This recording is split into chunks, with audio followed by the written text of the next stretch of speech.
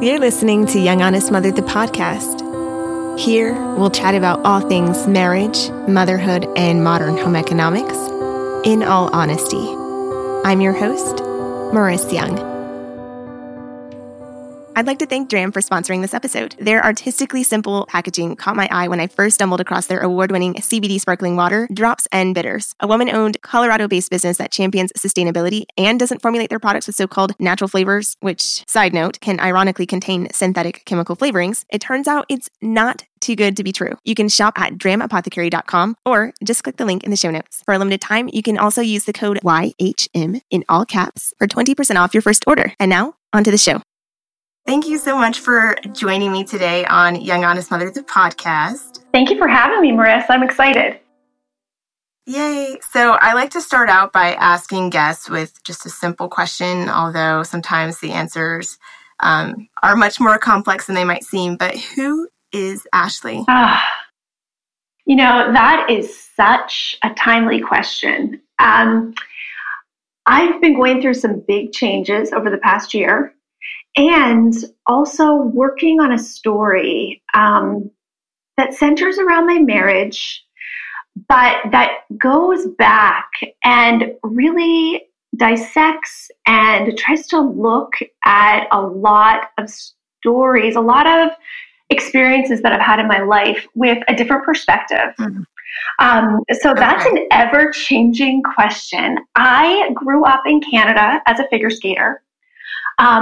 Wow. Yes. And my mother was a figure skating coach.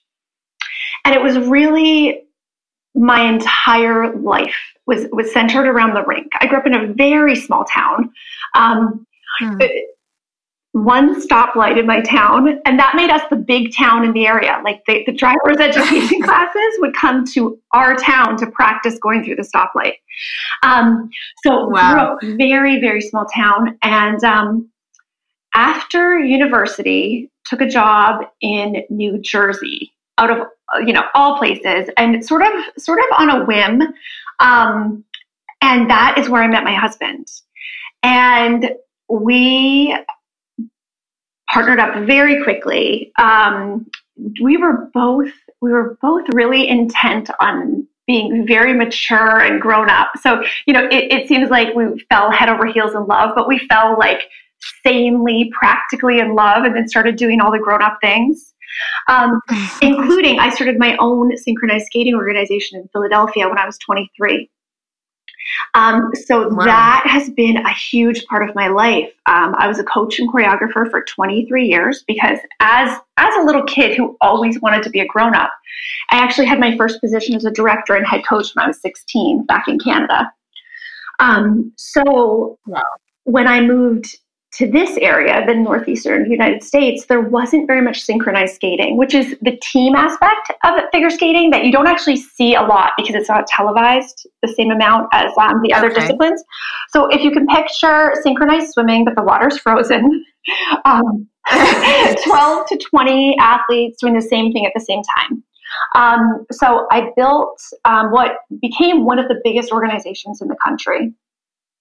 And at the same time, coinciding with that, my husband and I got married. We had 3 boys. I was also homeschooling and homesteading and home birthing, but that's just one day for each one of them. In addition to running my organization, in addition to running my own nonprofit. And looking back, I can see all of the reasons why I took on so much and just kept adding to it. The last few years have been a process of taking off those roles one by one and really feeling into what there is there to inform me about who I thought I was, who I really am, and the kinds of things that I want to model for my children. That's huge, yes. And this kind of brings me to how we came into contact with one another, actually. So we met on Instagram, and I follow We both follow Elizabeth Gilbert, who, for those who are unaware, she wrote Eat, Pray, Love, Big Magic, and a bunch of other novels as well. Her newest one is City of Girls, which was amazing. And she posted this quote that said, "Universal human compassion that does not include the self is not universal." And she had a really lovely, like, well thought out, well written, of course, caption. And then I saw your comment. It actually was like the first one that appeared for me. And I was really intrigued. So you said, "Yes, I did a 180 from martyr mom to selfish mom, and now my family is thriving." And then Elizabeth Gilbert herself chimed in and was like, "Say more about this, Ashley. I'm intrigued." And I'm going to read your comment for the listeners because this is like your answer to kind of explaining what you meant about that really blew me away. I messaged you immediately, started following you, and I was like, I have to talk to you. So this is what Ashley said. "Okay, I was a home birthing, homesteading, homeschooling mom while also working full-time running my nonprofit. I felt like I had too many full-time jobs and was failing at all of them. I considered quitting my job to pour more into my boys, and by some miracle, realized that maybe, of course, the best way to teach them how to reach for their dreams and take care of themselves is to reach tirelessly and unapologetically toward my own." So, wow. Yeah, you know what? You're going to make me cry just reading it back because it still carries so much weight for me because it is a constant process. It is a constant process, really trying to model for my children what I want for them. So that was an interesting day when I made that, because when Liz Gilbert says, "Oh, Ashley, could you tell me more?" You know, I was like, "Gee, Liz, I've only, been giving people my opinion since birth. Like, I don't know if I feel comfortable with that." But it was a wonderful opportunity. And it's one of the reasons, that I love social media. Because the connections that we're able to make and the access we're able to have to each other is, I consider it magical. I really do. There are some parts of technology that are just magical to me. It's the big magic when things kind of come together. So I was so grateful when you reached out, and then I started looking at your material. And what I loved about your messaging and your purpose is that, you saying that you still can't quite figure out as a mom, like, why the most important conversations are the ones we don't have, right? Yes. Yeah, and that's how I felt as a mom. I was like, okay, I had done, in my life, I was very, very good at doing what people expected of me. I was an excellent student. I'm the oldest of 4 children. I would achieve. Like, I think when I was a little girl, people only had to like dangle a carrot in front of me once. And I was like, oh, this is what I do. I achieve things. I reach people's expectations. I set goals and I reach them. And then I don't even know if anybody ever put a carrot in front of me again, or if I just kept doing it. Like, oh my goodness. And when you're so little, when you figure out what gets you attention and what gets that praise from people, that's very informing. And there are some of us, and I'm putting my hand way up high in the air, who just eat that up so quickly and so rapidly that it was really before I was 30. It wasn't until I was 35 years old that I went, wait, what carrot have I been chasing? What am I doing right now? And also growing up in figure skating where, and I've written about this too, the concept of perfection was not some like impossible thing that like, it was a very real thing. It was the 6.0, which was the highest score you could get in figure skating at that time. And, so it was like this constant judging and putting myself out there to be judged. And it wasn't even that I was comparing myself to my competitors. because a lot of them were my friends, who I would train with and then compete against. It wasn't that. I figured out much later that really I had always been comparing myself to some like textbook perfect girl or like the gold standard. So in motherhood, because I'd always been like a hard worker and an achiever, I really thought that, I could take that, and then in all of these aspects of like being a woman or being a person or being a mother or being a wife, I searched for the highest level of difficulty in all of them. And all of this was really subconscious. But in skating, you don't have the chance to really get high scores unless you are attempting something of the highest difficulty. Just like in school, you can get good grades, but if you're taking the highest, the most difficult classes and then you get good grades, that's like that's right. Then it really stands exactly. apart. That's like a huge gold star. So, yes. I just am a person with stamina and energy and a fiery personality. Like I love projects and doing and achieving. So the way when I came into motherhood and then started taking on all of these things, it didn't raise any red flags to anyone around me, It was just like, Ashley has always done everything. And what I then started to evaluate was, wait a minute, like this is too much. And why? Like, why have I found myself sort of in this situation where I have all of these things that are like full-time pursuits, trying to fit them into one lifetime and trying to handle them with one body, like one physical body to try to do all of this. And I had to like look back at my early days of motherhood.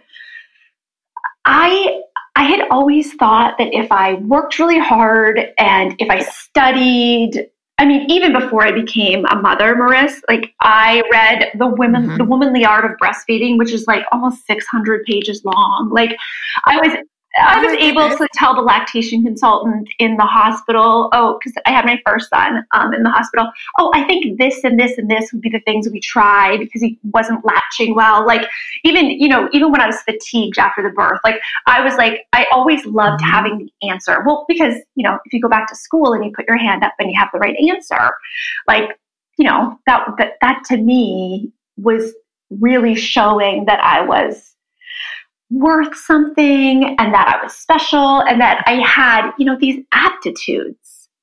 So I tried to even be a good student of motherhood. And then my first two boys were 22 months apart and we planned them that way. And I know a lot of people have children that closer, but it was remarkably challenging for us.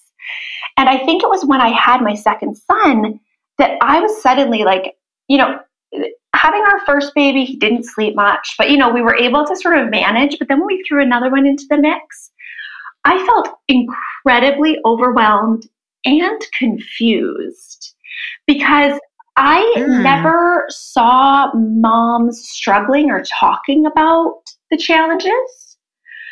And I was trying to figure out, like, why is this so hard for me? And am I the only one this is hard for? My work life was really stressful then. I had a lot of skating parents that year who were really unhappy. And so there was a lot of disharmony there. So there were, my husband also had some health issues. Like there were things coming from a lot of different directions.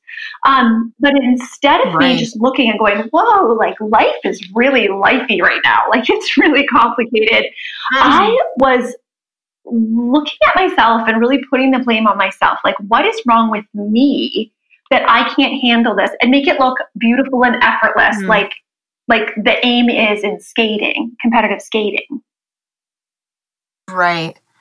And so tell me more. I'm curious about how this all manifested within your motherhood journey, because you did mention that, you wanted to be like the best student of motherhood. So what were some of the things that you wanted to incorporate into your motherhood journey that you may realize later on, I'm not so sure that I need to be holding on so strongly Such to this? a good question. Such a good question, because every single thing I incorporated into my motherhood journey was initially out of love. It was just out of love and care. And, it started with like the home birth and the breastfeeding, attachment parenting, backing up a little bit to when I first got pregnant. That's when I really doubled down on my commitment to healthy, organic, local foods. All of those things that I think a lot of us, especially as mothers in this, time period, really find ourselves drawn to. And the motivation behind it is care, right? Yes, Definitely. to make your body as healthy as possible, to give your baby the best chance at like really growing strong and not being bombarded with unnecessary chemicals, because there are so many pollutants that we don't have the control over. So a lot of it started there, but like most things that I do, I accelerate it really, really quickly. And when I would add one thing on, I wouldn't drop another one off. So in addition to cloth diapering, then I learned about elimination communication. Are you familiar? I am, but tell the listeners more about what that's like. Okay. So elimination communication was something that I started when my second son was born. And the real motivation behind it was I was feeling like, my first son got all of my time. I was still working, but I worked evenings and weekends and did my administrative work during the day. So I was essentially home full time during the week, but then also had my full-time job evenings and weekends and traveling, so just the way I fit everything together, I was able to pack in a lot, which was a blessing because I was able to spend so much time with him. So when my second was born, I was thinking, okay, how am I possibly going to give this child as much attention as the first? Because, instead of giving myself like a realistic expectation, I wanted to like be the very best student of motherhood I could be. So I set the bar high. And I was introduced to elimination communication, which is tuning into your baby's cues so that you know when they need to go to the bathroom, like when they need to poop or pee. So basically, for what it was for me was I somehow developed, it's amazing how you can tune into your children, but like what I started noticing, because they were in cloth diapers, was I could tell when they were peeing because they would hold their breath as they would pee. So that's where it started. Like if I was baby wearing or holding them, they would actually hold their breath when they would pee. And so I had my toddler son and my newborn son, right? And what I started noticing was my toddler even would hold his breath, and his play, whatever he was doing, would pause at that moment as well. So there would be like an audible change in his activity if he was going to, and it actually happens right before. And so it's just this tuning in, and it was really interesting. And I loved reading about it in other cultures and in traditional societies, how when they don't have access to disposable diapers or laundry like we do, that this is just how they do it with their baby, And so I felt like it's a really natural and beautiful way, and it syncs us up, and it really did. If you're feeding on demand and also putting them over top of a potty on demand, because that's the idea. That's kind of where you get to when you start picking up on their cues. That then, they're going to, and it's funny because it seems like then you'd be like running with a baby in your arms to the pot, but the cue comes several seconds before they would actually go. So there's no actual sprinting, like it's not like an Olympic event. But I would pick up on it, with enough lead time to then just kind of pull their diaper to the side or off, and then hold them over the potty to pee. And I would do this if they had to go poop as well. So my boys actually potty trained very early because they were in tune and I was in tune. But it was just none of these things in isolation are crazy. I mean, some people may think that's crazy, but in practice, it was actually, there were so many nurturing parts of it. But just when I started adding on all of the things, that's when I got to the point where I had 3 children, the homeschooling, and I had tripled the size of my business in just 1 year. And that's when also at that point, we started having some issues in our marriage come to the surface in a real way. You know, when like things are rumbling underneath for a long time, and then it was like the volcano was ready to erupt. So when those things started coming to the surface, and we are still together, we've been together 17 years, married for 14, and really we are in a place of connection and love that we were not even in at the beginning of our relationship. Like the place that we are now is just, it's beyond actually what I ever dreamt that we could be. Like it is such a beautiful place that we're in now. And that's part of the reason that I'm telling the story and working on the book right now that I am working on, to really tell that marriage part of it too, because it's just like, has so many similarities to the motherhood journey that we all wonder if maybe we're the only ones that are really struggling. And then, you know, maybe you have a few friends who will open up a little bit, but then there are so many signs around, like family or culture or other perfection on social media that makes me fear like, oh, well, wait, maybe I am the only one. But every time, you know, I have a conversation like I'm having with you, or, you know, reading your work, listening to your podcast, I mean, that's why these conversations are so important. Because I think that the things that we are struggling with, even though we're all in slightly different or very different situations, the things we're struggling with are universal. I agree.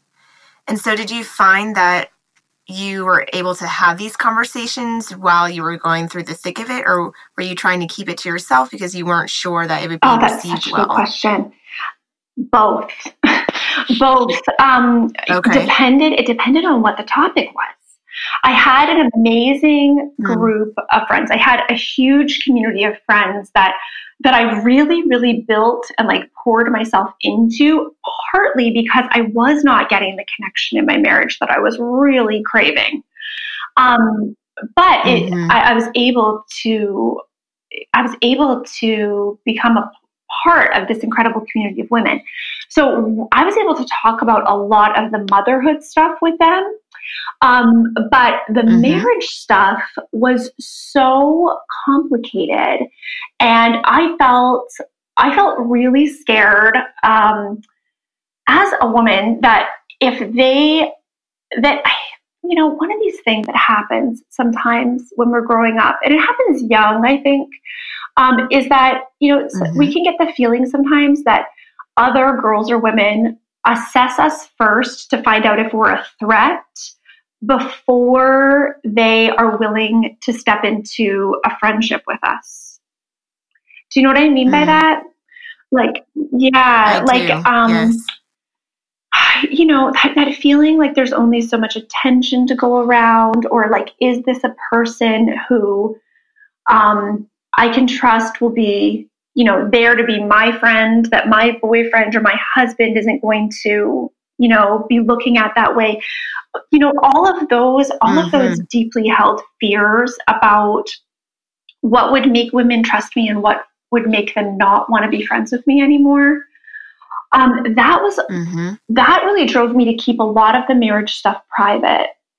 And it was incredibly difficult and incredibly painful during that time to feel so isolated when it was so challenging.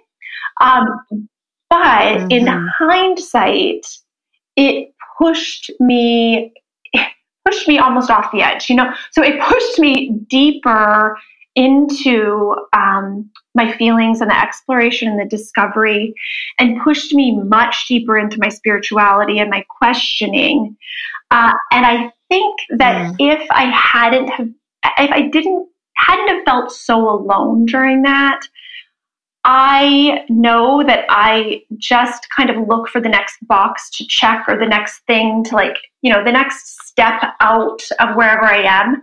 And I probably would have been able to gloss over a lot of it if it didn't feel so lonely and if it hadn't have felt so dark. So for that reason, I'm really great. Like, I wouldn't change a single thing.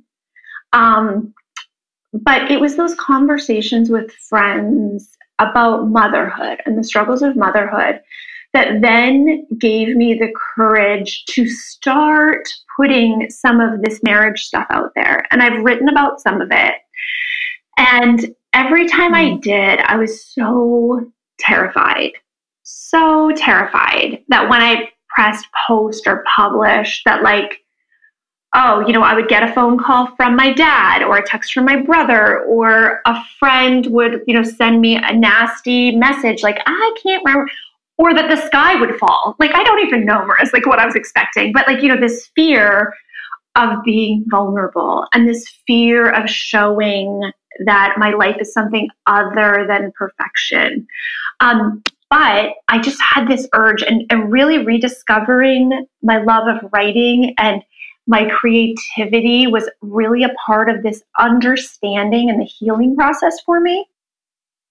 So when I would share about things, the scarier it was to share, the more authentic and fulfilling and nurturing the feedback was from people. And it wasn't like feedback from people saying, oh, you wrote a nice piece, great job. It was people saying, oh my God, it's not just me.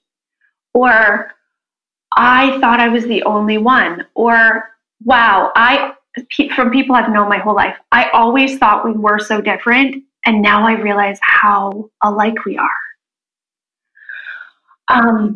It is huge. It is huge. And I mean, if I can be there, through this magic of technology, and write something or post something that makes even one person, and I think of women mostly when I write because I really have a heart for women.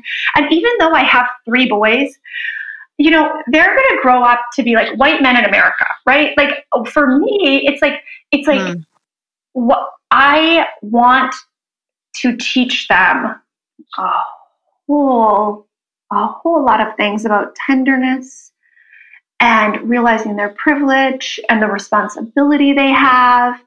But the people I want to really help and connect with are other women. So if I could just be like, even for one person to feel like, oh, you know what? That thing that I read from Ashley sort of feels like someone's here holding my hand or hand on my shoulder, or like just that bit of connection to help women be a little more tender with themselves, to bring more awareness to really how our biases and our prejudices and our conditioning really shape the way we see everything. I want to do that, even if it's just one person, risking telling my own embarrassing stories that, some people will definitely judge. But if I can just reach out and just help one person, then that makes it worth it to me. I agree. And so I'm curious what led you to even consider writing and sharing your work publicly, and how did you go about choosing what topics you would share? So I started writing at the worst part of my marriage. Probably 4 days a week. At that point, I would think, I'm going to tell him to leave when he walks in the door. It's done. We're done. I can't do this. And then he would walk in and I would look at him and I would soften a little bit and I'd be like, okay, maybe not today. But I was feeling so conflicted every day. And I had just this gnawing feeling that it had something to do with my own creativity or self-expression. And so I took back a lot of creative control in my job. I had been bringing in some outside choreographers for a few years, and I really let myself dive back into that. As a segue, like just a stopping point here before I get to the writing, also at this point, I started examining the idea of, this was a suggestion from my friend Stephanie, who's a writer and amazing and an energetic healer. I have like the most amazing friends, Maris. Like seriously, they could all be like on Super Soul Sunday. They are just incredible. They are incredible. And she said she was trying out this experiment of doing the thing she most judged other women for doing.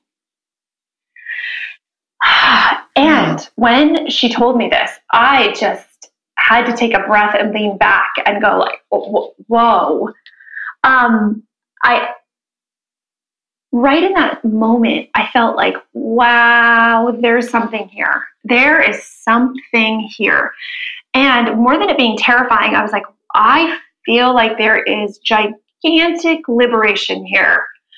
And I didn't have to dig down very deep to figure out those things that I did judge other women for. And just like things I never even said out loud, but I had felt the resentment building in me from so many different angles over the years. Like, I think what I was doing, trying to take on so much, was trying to get enough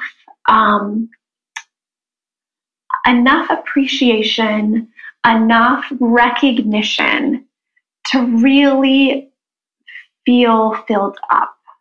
And at the same time, I was pushing my actual emotional needs down really, really, really deep. So I felt the resentment building. And that was like, that's the martyr mom sort of part of this, is like when you feel like you're almost killing yourself for your children or your family. For me, what it felt like was that I was just putting myself up on the stage each day, like saying, don't any of you see what I'm doing? Like, don't any of you see how hard I'm working? And I have seen enough different parents over the years, like as in my role as a coach, it's not 1,000, but it's almost, if we're talking parents overall, it's over 1,000, but it's almost 1,000 just moms that I've seen and interacted with all of the athletes I've coached over the years. So I've seen like a lot of different ways of moms handling that role of mom.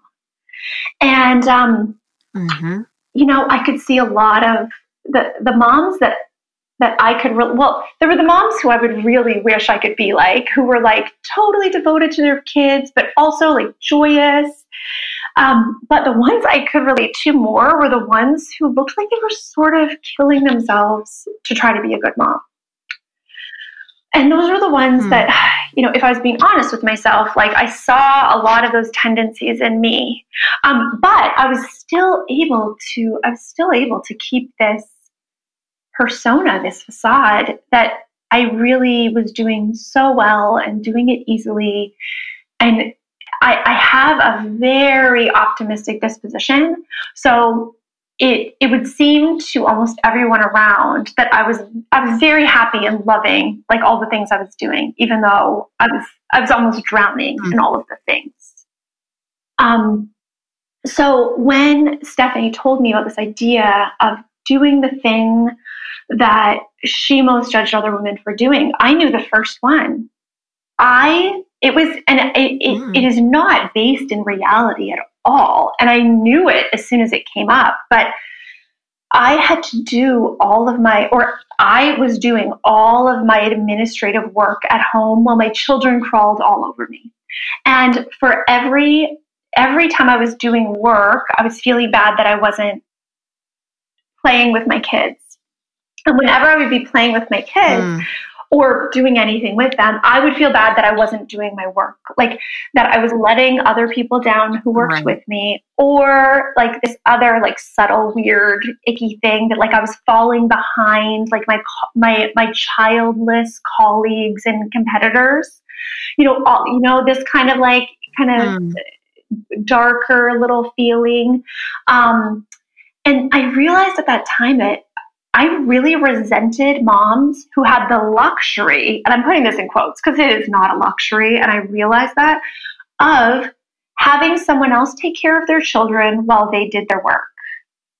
And it wasn't based in reality. And to be honest, I would travel twice a month to competitions around the country, and I would have a babysitter and my husband and my mother-in-law all like take shifts taking care of my children.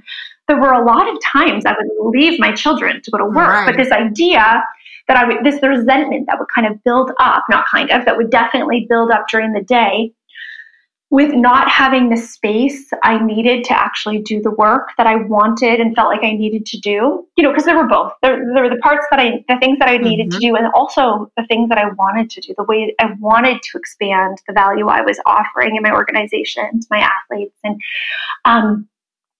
And I realized at that moment too, I had never given myself permission to be a working mom, like a mom who had a business and a job. I was always holding it over my own head when I was working, that I was somehow shortchanging my children. And then the opposite, like I was shortchanging my organization and my girls who I worked with at work, all my athletes, if I was with my boys. And I was like, whoa, like nobody is holding this over your head but you.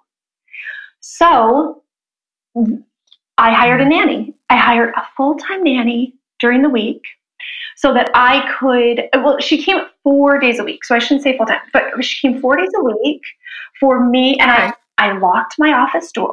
I set up a beautiful office in my house. It was like a spare room upstairs that was just piles of junk. And I cleaned it out, and I'm sitting in it right now, and it is still glorious. Like I have a beautiful office space that overlooks my garden. It's just, and the sun comes in such a lovely way. I set up this space for me, and it was really like symbolic of taking the space for myself that I wanted and needed, and that I wanted for myself. And it's pure magic. I would come down from my hours of office time, and my children would be played out because they were with somebody who, wasn't with them 24 hours a day. The house was tidy. She did the laundry. Sometimes she even started dinner. Like it was just this magical thing that was so supportive to our entire family. And that was the first glimpse of, wow, like outsourcing some of these things that I am doing doesn't detract from our family. It adds for us. I hired a cleaning lady, and I had a lot of mental hurdles to get over with this, because I was thinking, okay, so you want to be a homesteader, like you have your chickens out there and your enormous garden and you can all your tomatoes, but you're going to pay someone else to wash your floors. So, and all of this is just my own stuff, right? And I just played along with this experiment. Like, what do I resent that other women do? Because that is a sign that you probably want it too. Oh, exactly. That I want it, and either I think I don't deserve it, or I'm not allowing it for myself, or whatever. A lot of it was like trying to keep up this highest level of difficulty shtick, And it was like when I started doing these things, I realized what a gift it was to myself, to my husband, to my children, to just ease up on these things. And so much of it seems like a lot of it was about control, which is a very easy thing to like look at it and put that label on it. But I think it was really more about self-sufficiency, to kind of convince myself and convince other people that I didn't have needs. Like I had goals, but I didn't really have emotional needs. Why do you think you wanted to portray yourself as someone who didn't want, or who actually didn't have any emotional needs? Because being a person who has goals is far less scary than somebody who has needs. If you have needs, then that might mean you have to rely on other people. And if I have to rely on other people, then maybe it's going to hurt. Maybe I'm going to feel disappointed.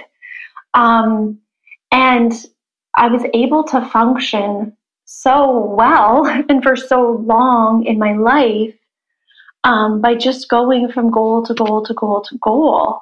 And, then people would show up at the award ceremony or the whatever. I'd be like, yay, Ashley. And during this, I was really able to just kind of start to peel back the layers of this and just see, too, that allowing myself to start to, because it was scary to realize, wow, I really am so much needier than I realized. And what did that feel like in realizing that? Well, it started, this was the reason why I really felt like I need to get out of this marriage. I really felt like I needed somebody who loved me better.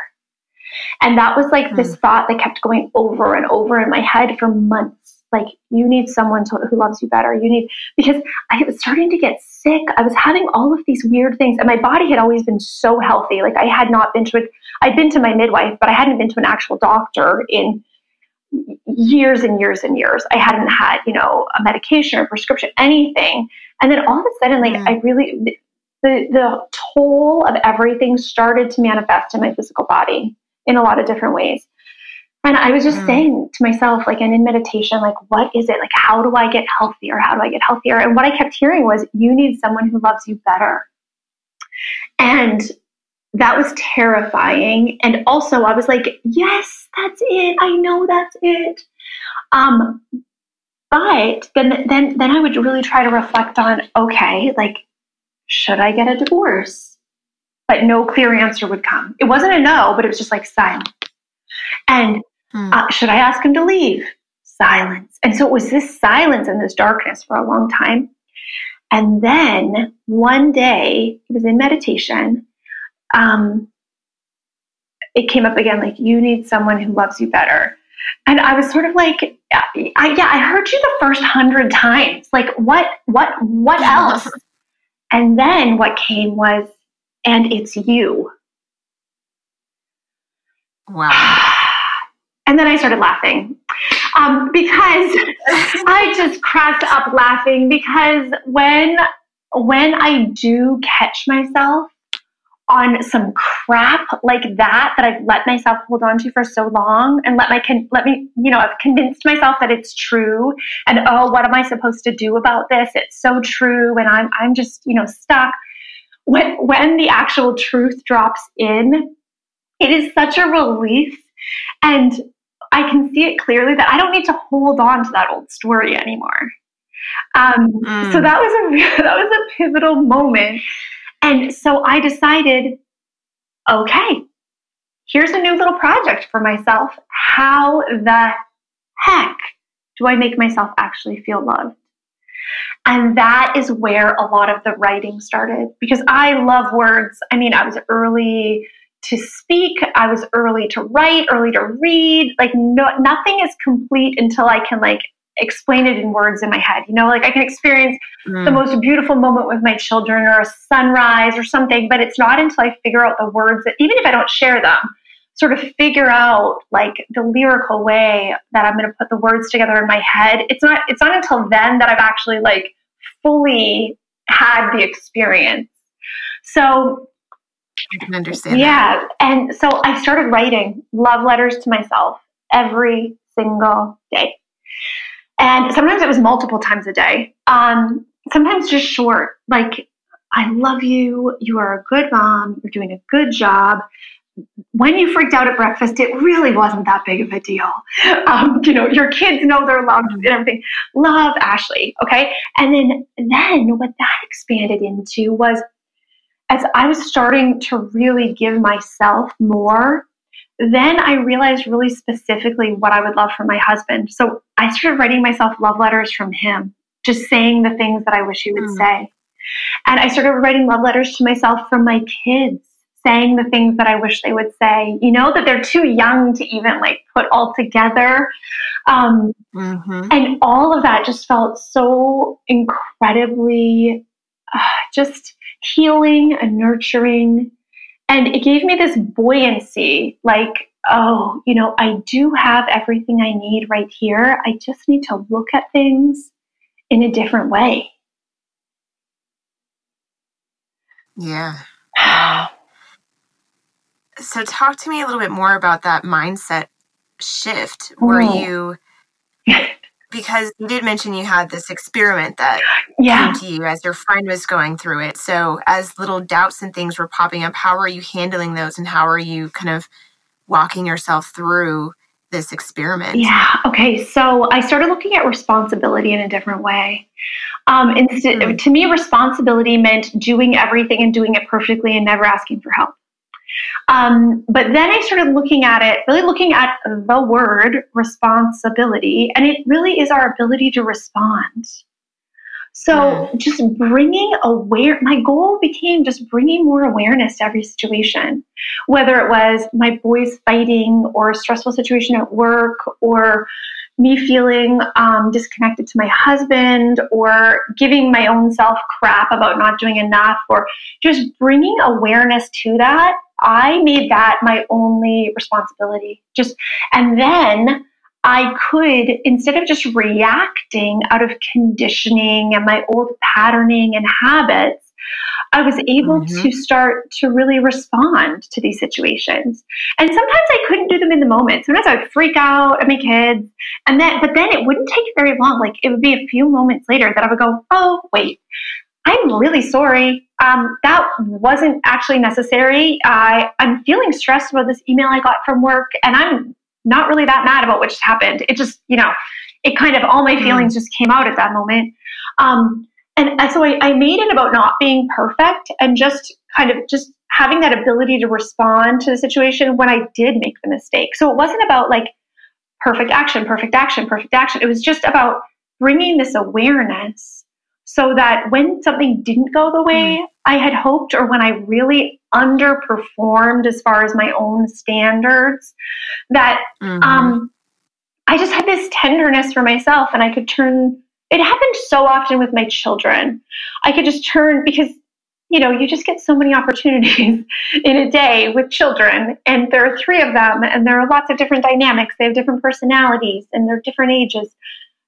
So a lot of times I would just, take that opportunity to just practice over and over.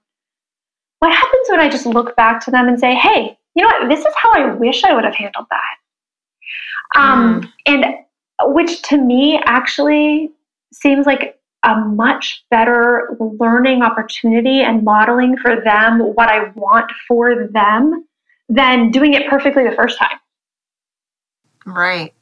Because we can't always do everything perfectly the first time. And so how are we going to teach our kids how to handle the fallout or, the consequences of whatever happens if we're not actually showing them ourselves? That's right.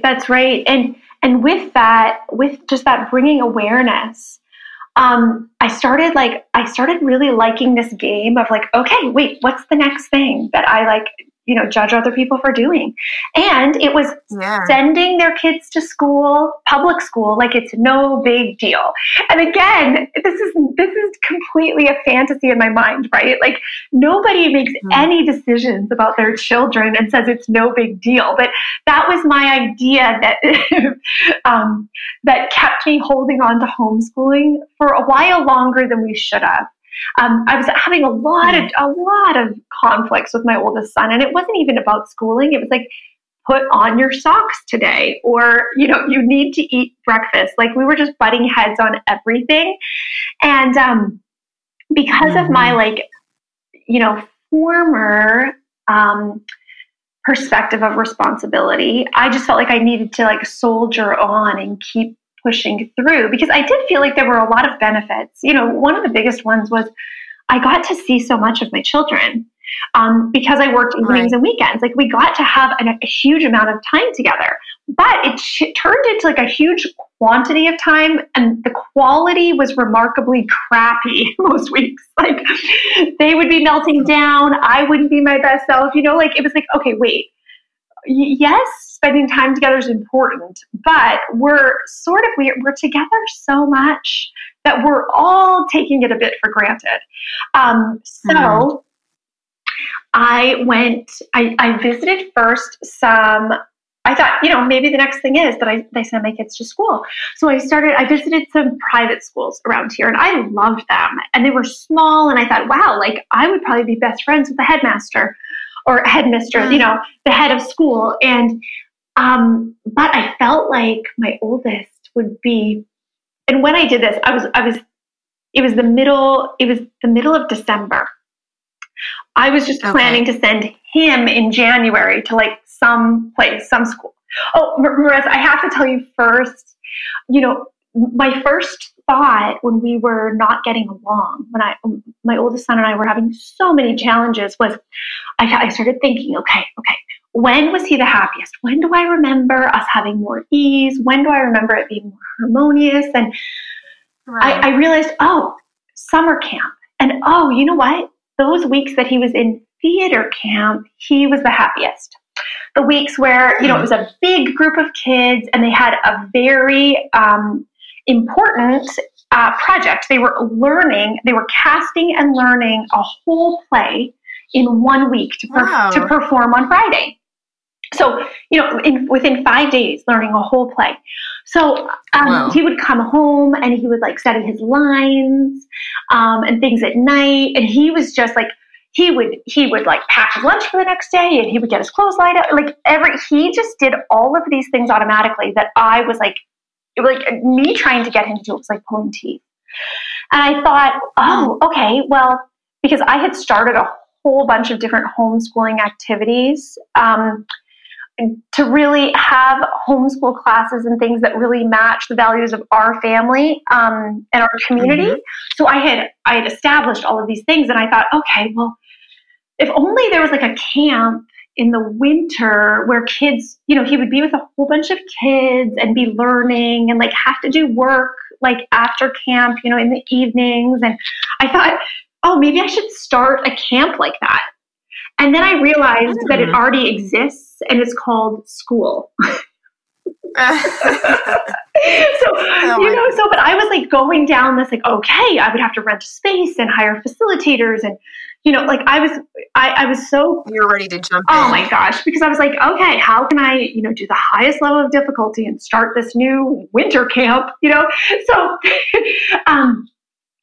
but when I realized, it popped into my mind, that exists. It's called school. Like the school bus will even pick them up. Like, what are you talking about, you dope?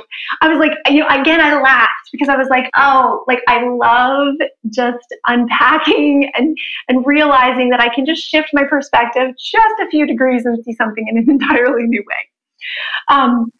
So these schools that I visited, the private schools, were so tiny. And the class size was really small. And all of these are like things that could be looked at positively. But I just thought, he's going to be bored in a week. Like he really needs, and one of my good friends who I homeschooled with, she knows me well and she knows my children well. And she said, you know what?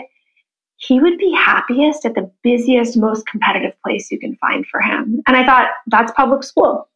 So I visited the school. I talked to the principal. I said, I'm looking into homeschool retirement. Can you help me with that? And he laughed and he was like, I think I can help you with that. And I sent him a couple weeks later, and he loved it immediately. It was like, magical. And then I got some time with my younger two that I had never had exclusively, by keeping us all together, like the family unit of me and the three children together during the day so often. I actually, when we shifted that, I had this opportunity then to be with just a couple of my children at a time. And then he loved it so much that I sent all of them to school in the fall. And I even sent my little one to full day pre-K. I had never had a kid in preschool, you know what I mean? But I'm sending like my like my 4-year-old. So that was so interesting. And I mean, it was just like, not only was I doing this, I was sending my kids to school, but I was like, I wasn't even waiting to kindergarten with the littlest. Like I was going sort of extreme in the other direction and seeing just how that felt.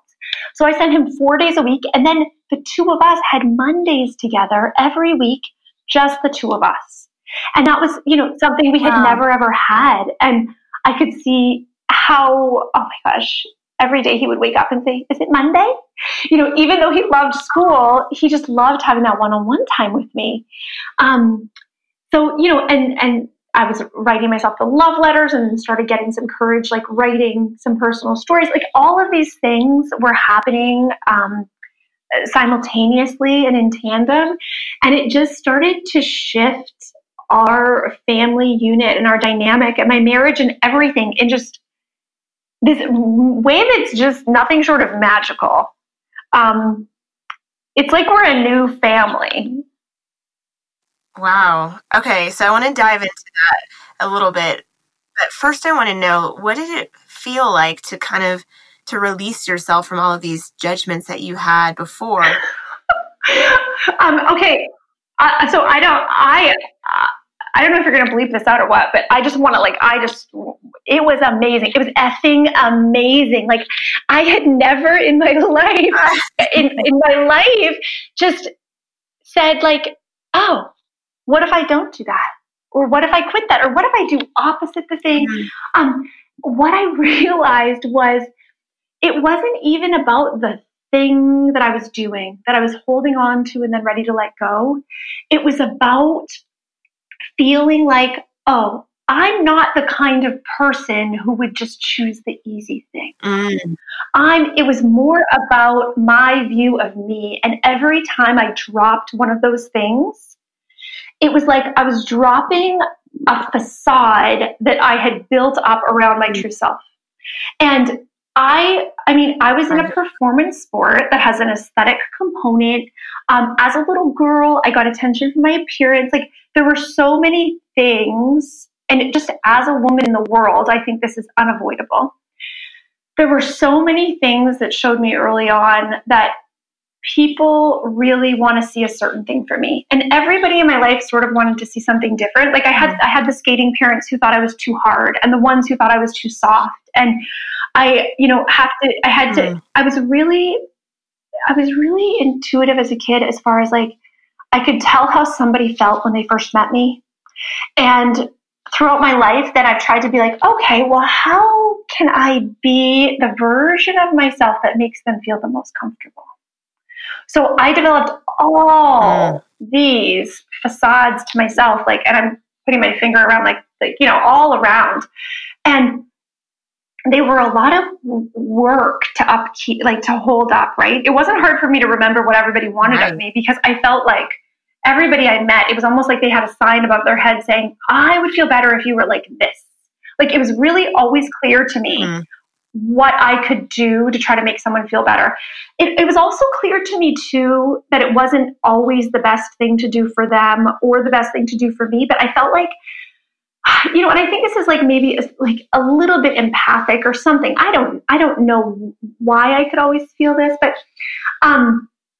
I felt like, okay, this isn't actually the healthiest thing, but if I know that I'm doing this or showing this side of myself to make them feel better, I can keep doing it.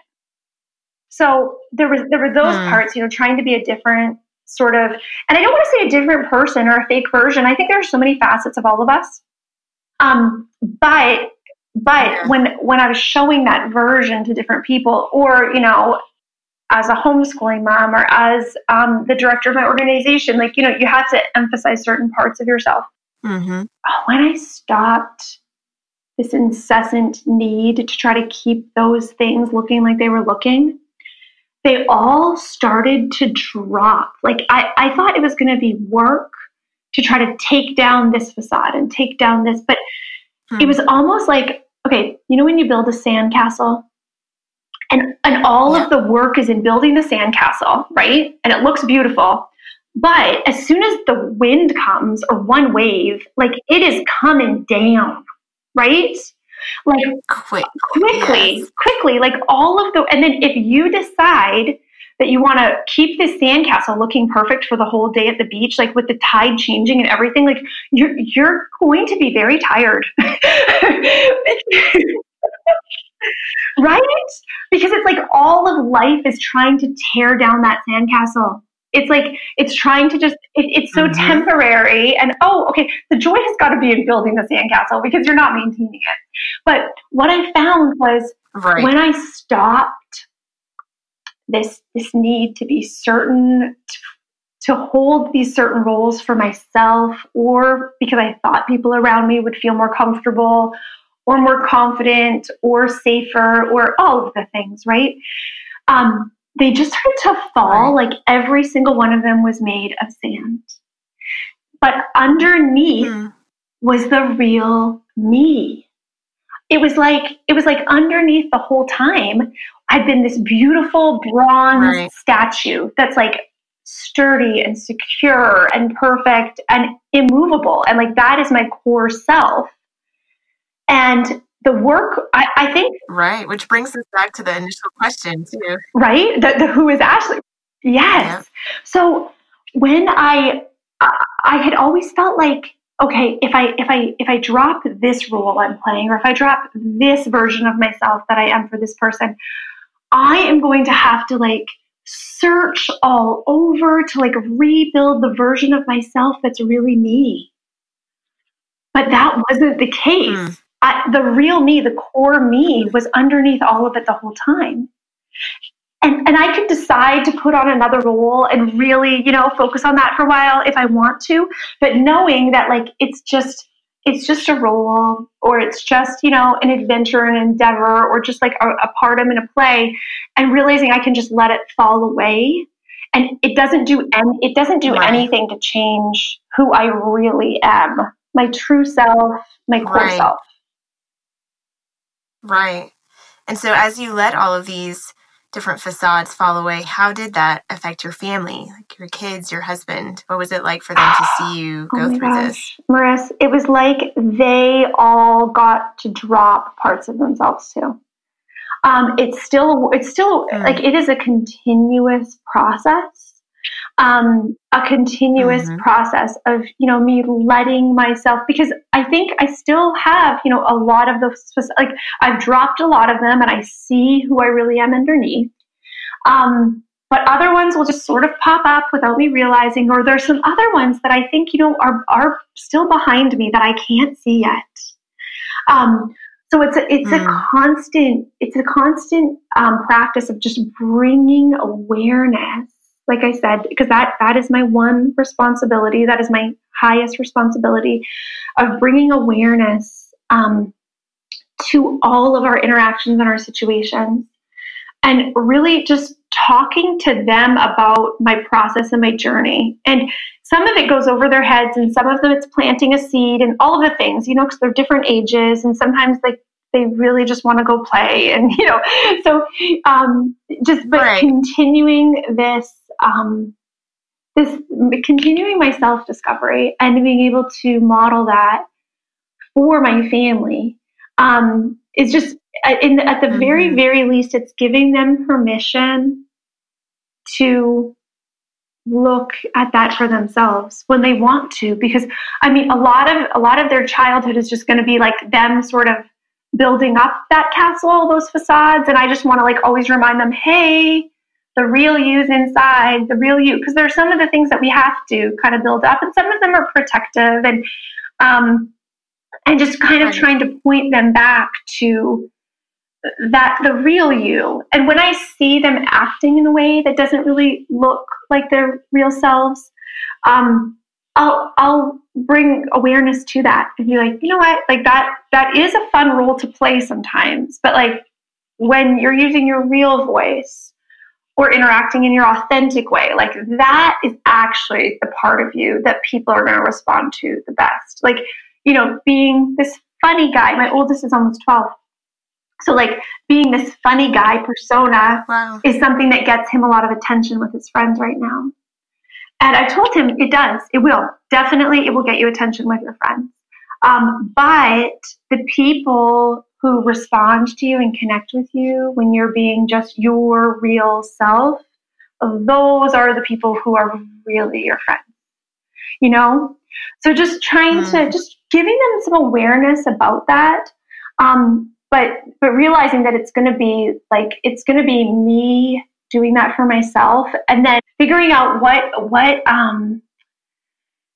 what desires and what inclinations come out of that too, when I'm really focused on my real self instead of all of that work of, keeping those facades up.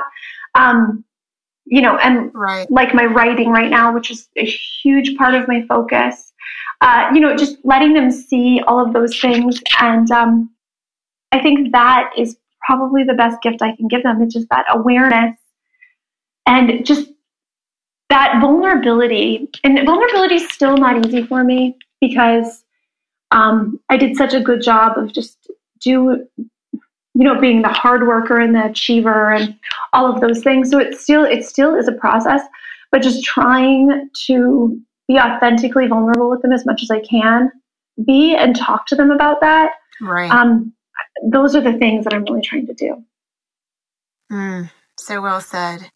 And so you've mentioned you're writing a book. You also have a website, and you are on this continuous process of self-discovery. So where can people stay in touch with you? You can find me at ashleyrenard.com, and Ashley is ASHLEIGH. Renard, RENARD. Also, Ashley Renard on Instagram and Facebook. I'm very close. At the time of this recording, I'm about 1 week from sending my manuscript to agents. Which is still, it's just, I just try to bring the awareness to every situation because I have that urge to just check the box, right? And to want things to move so quickly because then that means I'm checking a bunch of boxes in a row. From this process on, it could still be a couple years before the book is published. And, there'll be edits to do. When I find representation, there'll be edits to do with the agent and then edits to do with my actual editor at the publisher. So there are a lot of steps. And so I'm not saying I've done the book because the book is going to continue to evolve. And I've seen it in all the programs that I've choreographed, that you have an idea and you create something, but then in the creation of it, it takes on a life of its own. So I expect that to happen with the story as well. But it's really, if you just look at it, you may look at it and think when the title and the cover and all of those things, it sort of seems to be a book about sex, but it's not. There are some parts of it that are. It's really about perfectionism. It's about really that rediscovering of myself, and how that was a necessary step in reclaiming and really growing our marriage, how we did. But in the end, it's actually the love story of our family, which just is such, it feels like just a tribute to them. And I feel so incredibly grateful for my husband because there are an enormous number of very embarrassing stories and secrets and things that are uncovered and shared in the story. And for him to just understand why I really feel called to share this. I tried to write 3 other books and a screenplay, but this was the book that wants to be born now. And he really understands that. And I realize, the gift that I have in having somebody who's so solid and who really does not need me to be anything different in order for him to feel okay. That's beautiful. Thank you so much for sharing a little bit of your story, Ashley. And I can't wait for your book to be out in the world. I'm sure it's going to be a collection of such truth and honesty and a light unto the world. So thank you. Thank you so much, Maris. This was wonderful. And I'm so glad we've connected. And I am so grateful that you're doing the work you are doing. And that's it for this episode of Young Honest Mother, the podcast, which means it's time for you to join the conversation. Share your thoughts on social media and tag me at Young Honest Mother.